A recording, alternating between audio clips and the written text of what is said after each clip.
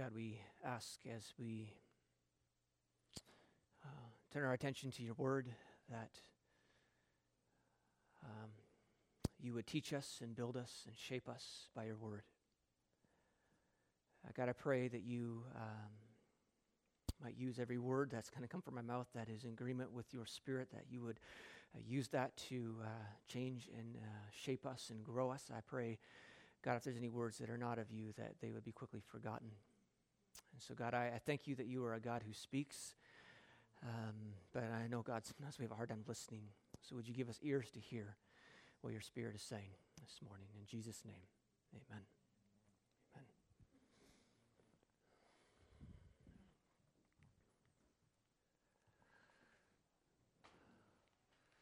All right, we are continuing along in our series through the book of Ephesians, and again, we've entitled this whole series that we're, off the Scotiabank ad, we're richer than we think.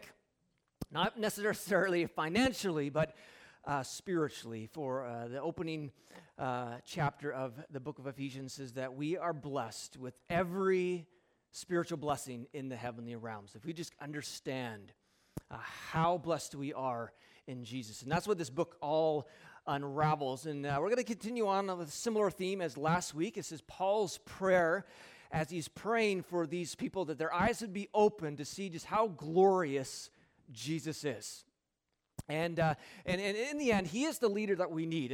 And a lot of times we get pretty fascinated or pretty excited or pretty hopeful around leaders. Like we're always looking for the, if we just get the right government in place, maybe things will happen. Or if we just get the right church leader, or if we just get the right leader for my business, or if I could just lead my life right. I mean, sometimes we place a lot of hope in leadership. And leadership is a good thing and it's an important thing, but all human leaders fail. Leaders don't know everything. Leaders don't have all the wisdom. They don't know what's coming in the future. Every leader is sinful and can make the wrong decision, but there is one leader who is perfect, and his name is Jesus. And he is a leader that knows all things. In him is housed all the wisdom in the universe. I mean, you need to make a decision in life. Sure, we can ask this leader or that leader for advice. You can come to me and say, what do you think, Jesse? But I tell you, there's one leader who absolutely knows what is right, and that is Jesus. There's a leader who knows what's coming down the pipe for you tomorrow. There's a leader who is there for you, and this is Jesus. And this is how our passage opens today, just speaking about the magnificence of Jesus. That is, God raised Christ from the dead and seated him at his right hand in the heavenly realms, far above all rule and authority, power and dominion, and every name that is invoked, not only in the present age, but also in the one to come. That this Jesus is above all. It says he's far above any other power, any other leader, any other name that is invoked, whether in this age or in the age to come. That there is no one who is greater and bigger and more sovereign and powerful than Jesus. And there are so many passages in the Bible that speak to this. I mean, Colossians 1 is a beautiful passage. It says, the Son, that is Jesus, is the image of the invisible God. I mean, you want to know what God is like? You look at Jesus. He is the image of the invisible God, the firstborn over all creation. Doesn't mean he was actually born one time, and he was as a baby, but it means preeminent in rank in biblical terms. For in him all things were created, things in heaven and in earth, visible and invisible, whether thrones or powers or rulers or authorities. All things have been created through him and for him. This is how big Jesus is. That all things, everything, that the universe was brought into place through the power of Jesus. Now, how would you like to have that kind of person along with you? I mean, that's the kind of leader we're talking about. And it says that all things are not only created through him, but for him. And that includes us. That we are actually created for Jesus. We were created to be in a relationship with Jesus. And this is why life never fully makes sense outside of Jesus. That there is always this emptiness, there's always this void, there must be something bigger and greater. There's something you're trying to find to satisfy your life. You can never find it because his name is Jesus. And our life only works when we are surrendered to Jesus, because that's what we were created for. I mean, I could take this microphone and I could start using it as a hammer. You know, the mic would break because that's not what it was created for. It was created to be sung into, and that mic works best when it's sung into. And you and I work best when we're walking with Jesus, because that's how we were created, for him. And then it goes on and says, he is before all things, and in him all things hold together. He is the head of the body of the church. He is the beginning and the firstborn from among the dead, so that in everything we might have supremacy. For God was pleased to have all his fullness dwell in him, that all the fullness of God is found in Jesus. This is the Jesus we're talking about. We're not talking about just some simple guy who walked this earth and was a good teacher. I mean, he created all things. He is above all things. There is no other name that is higher than the name of Jesus. And Revelation 19 calls him the King of Kings and the Lord of Lords. And Revelation 17 says that is those who are fighting against God, will wage war against the Lamb. That's Jesus. But the Lamb will triumph over them because he is Lord of Lords and King of Kings. In other words, there's nothing bigger or stronger than Jesus. And sometimes this can actually make us a little uncomfortable, because whenever we tend to think, at least when I think of someone who has all power, it makes me a little bit nervous. As the good old quote from Lord Action says, power corrupts, and absolute power corrupts absolutely. Like when we think about people who are all powerful, like a Hitler, or these people who had lots of power, it just goes bad. When a government has absolute power, it just goes bad. When a church leader has absolute power, it just goes usually bad. And so God, as all powerful, is it going to go bad? No, because God has no sin in him, and he is perfect. In fact, this Jesus, who is all powerful, at the same time is actually the very definition of love.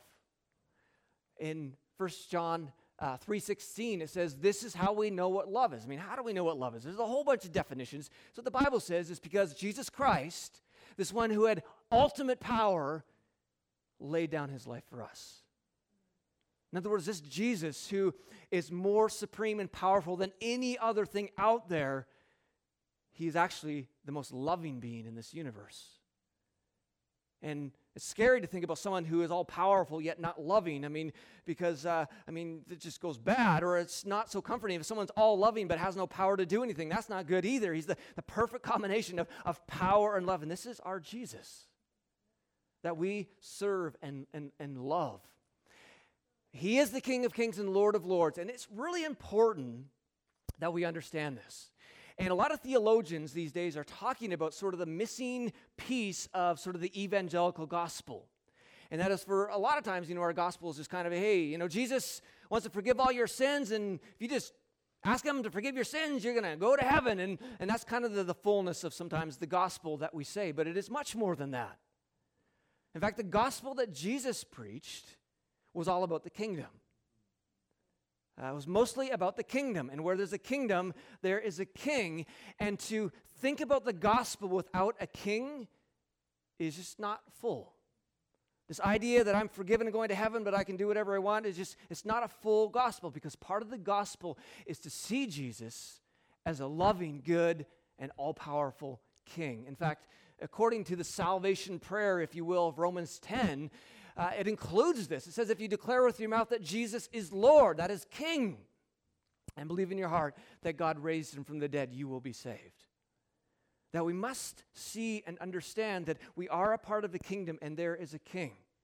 And it's not a king that we need to be afraid of, because perfect love casts out all fear. We know that he loves us and is for us, as that song we sang. And I hope that you are here forgiven in Jesus. And I hope that you do have the hope of the new heavens and the new earth. But I hope you're walking with the reality that there is a king who's not just over your Sunday, but your Monday and your Tuesday and your Wednesday and your Thursday. That he is king when you wake up, and he's king when you go to work, and he is king over every word that should be coming out of your mouth and every thought that you think. That there is this good and amazing king out there who loves you so much, but we need to be walking in his kingdom. And that is a more full picture of the gospel. But what this really means for us is that there is someone who is bigger than any problem that we face. I mean, if he is far above, not just a little bit above, he says far above everything in this universe, then he is far above your issues. He is far above your problems. He is far above your struggles. And if you just sit down sometime and you just talk to people, you realize that, hey, I'm not the only one who has issues in my life. That we all have our struggles. We all have our problems. We all have our things we're working through. And there's someone who is bigger than that. In fact, he is so big that the constant call of the Bible is, Jesus is saying, hey, bring your problems to me. Bring them to me. I mean, I'm not like that. I mean, I got enough problems of my own. Sometimes it's like, I don't know if I want anybody else's problems. Right? I can only hold so much. But Jesus is so strong, he's like, I got a whole warehouse that you can just dump your problems in because I got lots of room. I got lots of strength. I mean, have you been giving Jesus your problems? Or have you just been trying to solve them yourself? I mean, the call is, like in 1 Peter, he says, cast all your anxiety on him because he cares for you. And sometimes I'm like, well, I just want to keep a little bit because I need to be able to deal with it. And he's like, cast it all. He can handle it. He knows your needs, whether it be spiritual or emotional or financial. I mean, that's not too big for God. Cast it all. Trust him as king. Or Matthew 11, he says, come to me, all you who are weary and burdened, and I will give you rest. And some of us come today with big backpacks, camping packs full of junk that is just weighing you down, and Jesus is saying, I'll take that. I'm far above all rule and authority. I'm stronger than anything that I can handle that. Just drop it off. Just trust me as king. Or Philippians 4, do not be anxious about anything, but in every situation, by prayer and petition, with thanksgiving, present your requests to God, and the peace of God, which transcends all understanding, will guard your hearts and your minds in Christ Jesus. Again, just don't be anxious. Give it to me. Give it to me. And it is really difficult to do that sometimes, because sometimes we don't really fully trust him as king. We don't fully trust him as Lord. Like, yeah, I guess I got to handle this on my own because obviously you're not coming through. Well, maybe he just hasn't come through yet, right? There is someone bigger than your problems. And we need to always walk in this life to make sure that our view of God is far bigger than any problem we face. The moment our troubles or our problems get bigger in God, that's when we get filled with anxiety and we start freaking out and, things don't go well. There is someone who is bigger than your problems, and his name is Jesus, and he loves you. Because I love my family, I try to be there for them. Because Jesus loves you. He knows about your issues. He knows about your problems. And he's saying, hey, just bring them to me. I might not solve them maybe the way you want me to necessarily, but I'm the king. I know best, and I'm for you, not against you. And so God raised Christ from the dead, and it says he seated him at his right hand in the heavenly realms, where he's far above all rule. So Christ is seated at the right hand of the Father in these heavenly realms. We talked a little bit about this, but don't necessarily think about two thrones when you picture this. There's God the Father and there's Jesus. I mean, the Bible says God is spirit. He's not sitting on a throne. He is everywhere in his fullness at all times, at every place. But the idea is, in the ancient world, to be like there's a big king sitting here and he invites someone to come sit with him on the throne. He is giving this person a position of very high status and saying, this person is ruling with me. And Jesus is seated at the right hand in the heavenly realms. In the spiritual world, Jesus is there. But it is so interesting what chapter 2 goes on to say. It says that God raised us up with Christ and seated us with him in the heavenly realms in Christ Jesus. That we are actually seated with Jesus in the heavenly realms. And where is Jesus? He's at the right hand of the Father. And that's just crazy talk, right? Because I'm here, I'm not there. There's this part of us that even though we're here, because there's a whole spiritual world we can't see, and in this world we cannot see, there is a part of us that is seated with Christ in this place of power and authority. And sometimes when you are freaking out and things are going well, you just got to stop and think about where you really are, because actually we're probably more there than here. That right now, no matter what you're going through in this life, you are seated with Christ at the right hand of the Father, and he has all this authority, and you're there with them. Now, there has been a little bit of talk as I've been going through this series on identity about saying, like, Jesus, or Jesse, you're raising us to too high of a status. Well, it's not me who has raised people to too high. It's Jesus who has raised us up. But notice what this text goes on to say. That God raised us up with Christ and seated us with him in the heavenly realms in Christ Jesus in order. Now, here's why he's done it. That in the coming ages he might show the incomparable riches of his grace expressed in his kindness towards us in Christ Jesus. He invites us up there to say, this is how good I am. And it shouldn't cause us to become proud, but cause us to become more humble. And it's like, Jesus, you are so amazing that when we don't deserve it, you seat us at the right hand with you in the heavenly realm. What a privilege. And that should just cause us to fall at our feet more and to love him because he is so incredible and so amazing. So don't ever let this come out of your mind. You're seated with God, with Jesus in the heavenly realms at this moment. And then it says, God placed all things under his feet and appointed him to be head over everything for the church. And so Jesus is not just, above all things in this universe, but he is to be the head as the leader of the church. Now, quickly on the church, what is the church? It's not a building.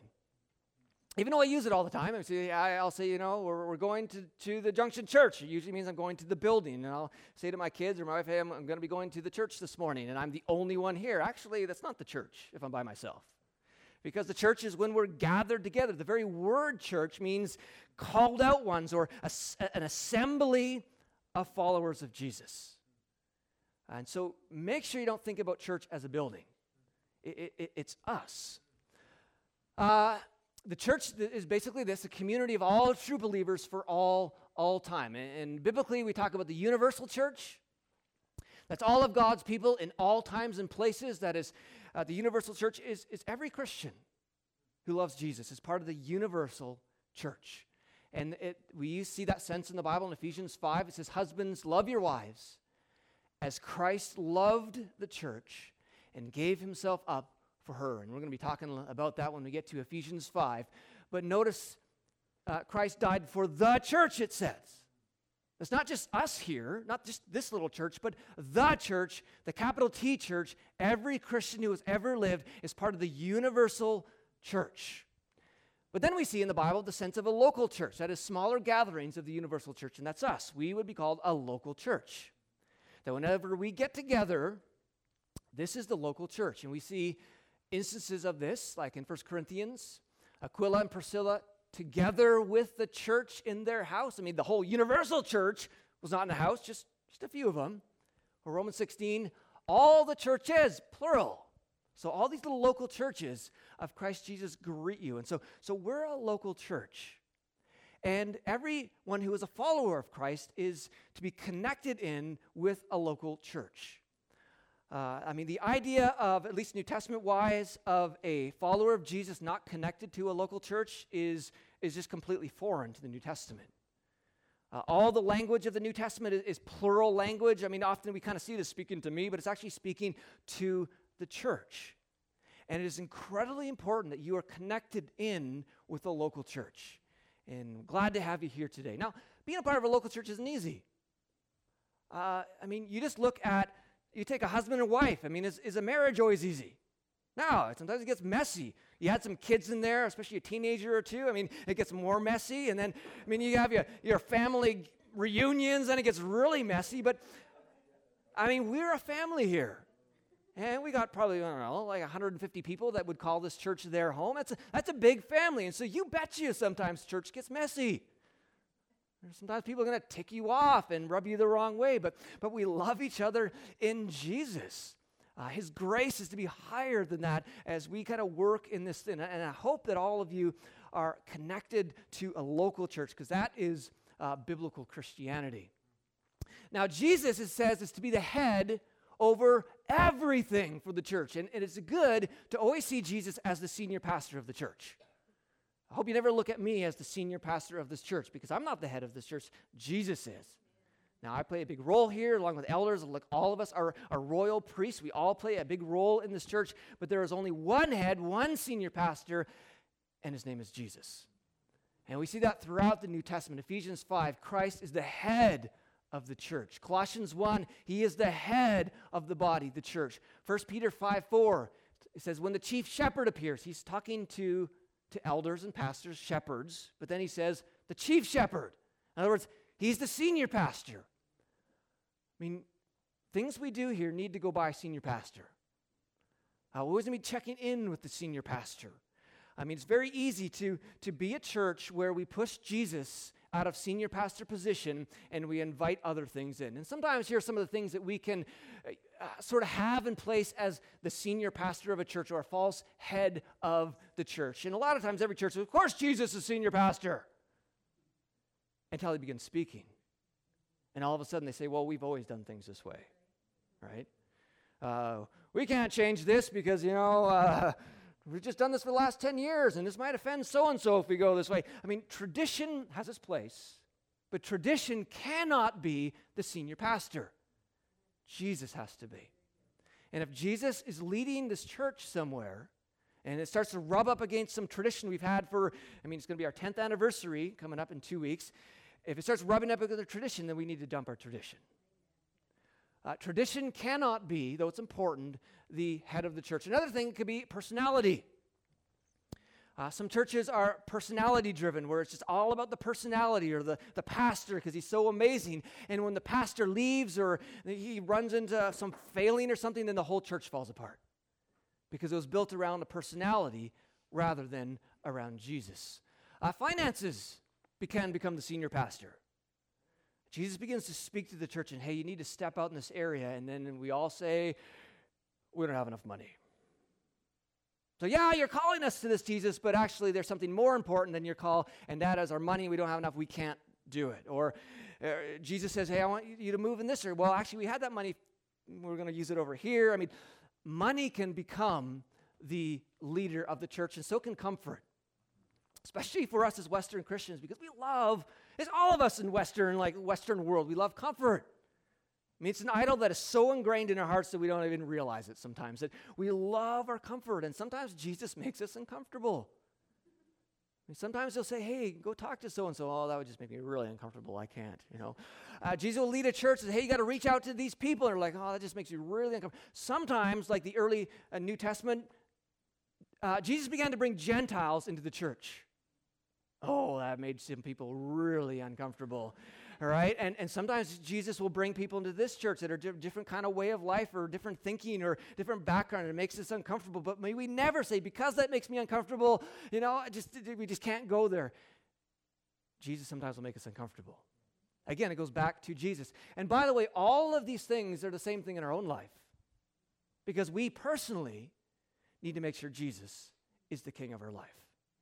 Not tradition, not personality or finances or comfort, because some of those own things that we're not willing to do or step out because we have something that is actually bigger than Jesus in our life, namely an idol. Now, when Jesus is the senior pastor, only good things can happen, because Jesus said, I will build my church, and the gates of hell shall not prevail against it. When Jesus is in charge and he's the senior pastor, he says, I'm going to build the church.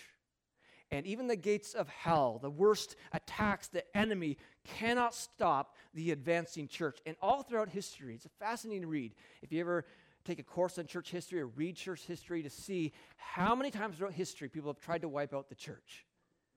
And it keeps growing, and it keeps moving.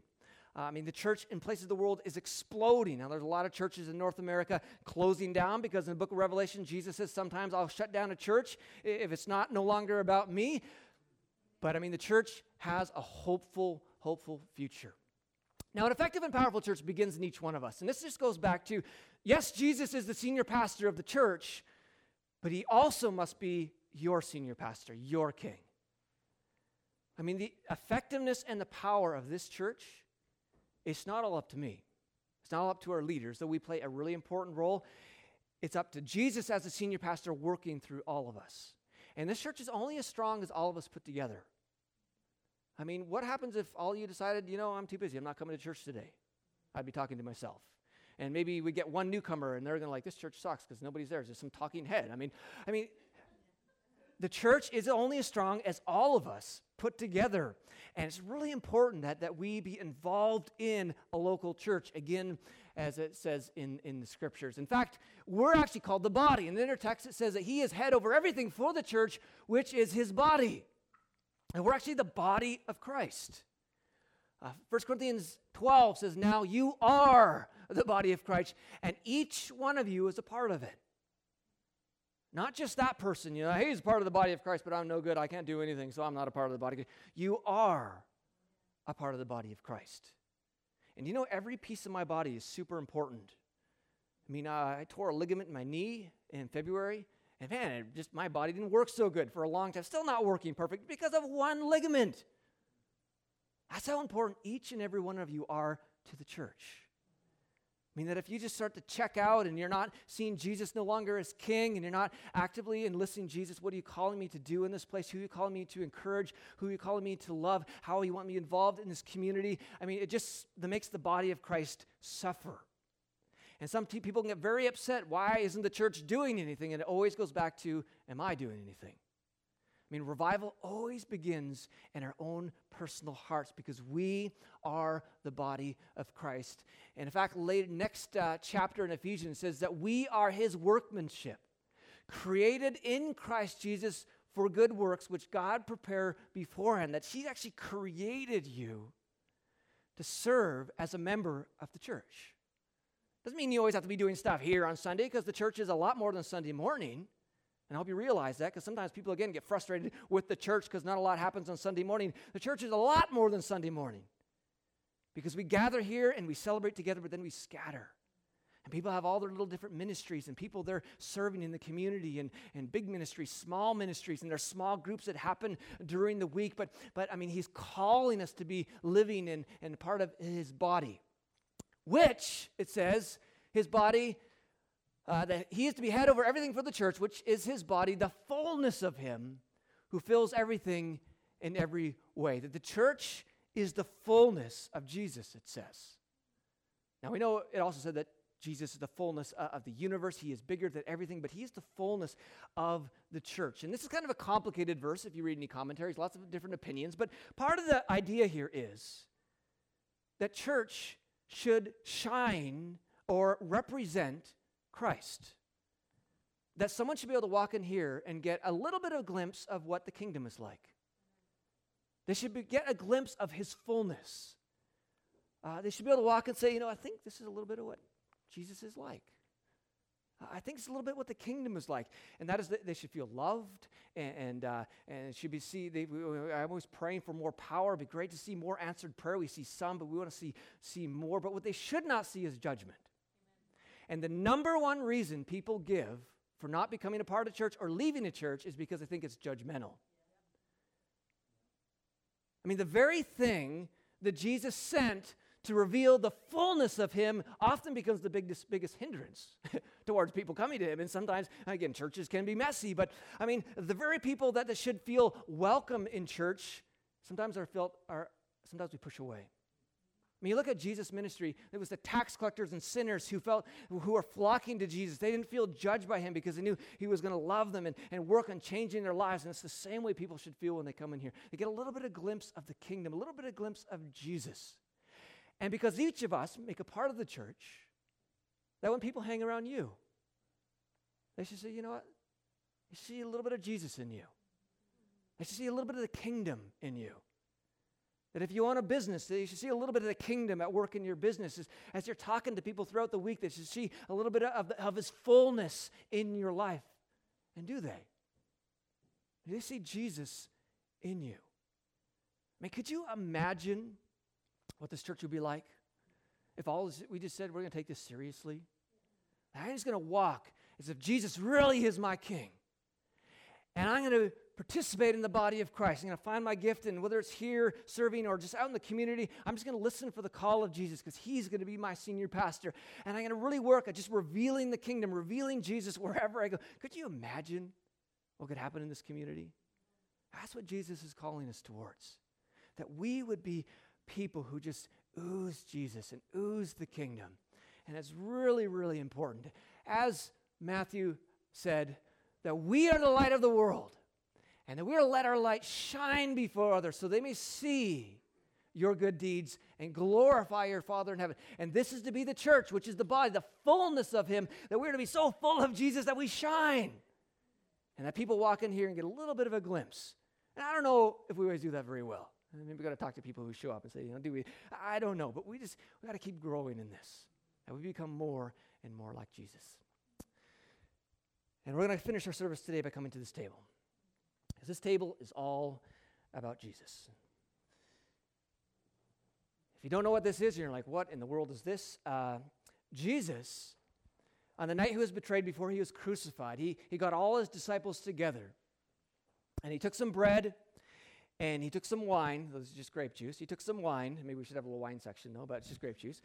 He took bread and wine, and he said, take this in remembrance of me.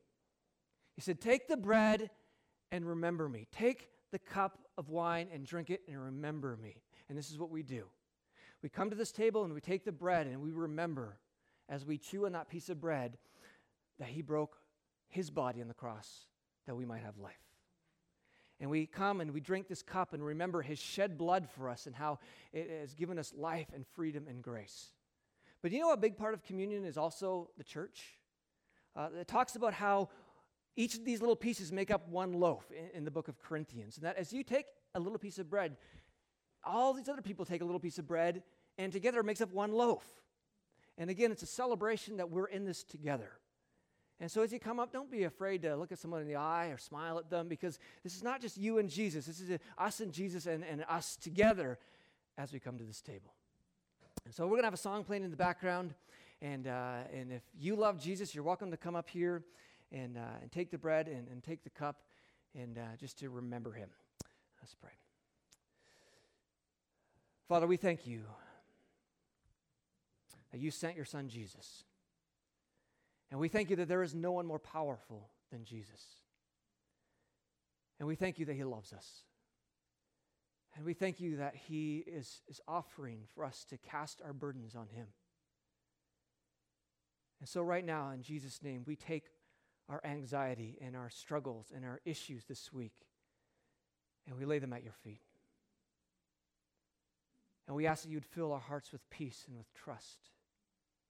And as we come to this table, we pray, God, that, again, that you just allow those anxieties to fall on the feet of your son, Jesus, in his forgiveness. And God, as we come, I pray that you would remind us that you are the good King who is for us and not against us.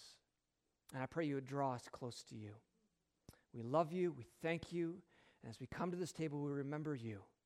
And we remember our brothers and sisters who are in this together. In Jesus' name.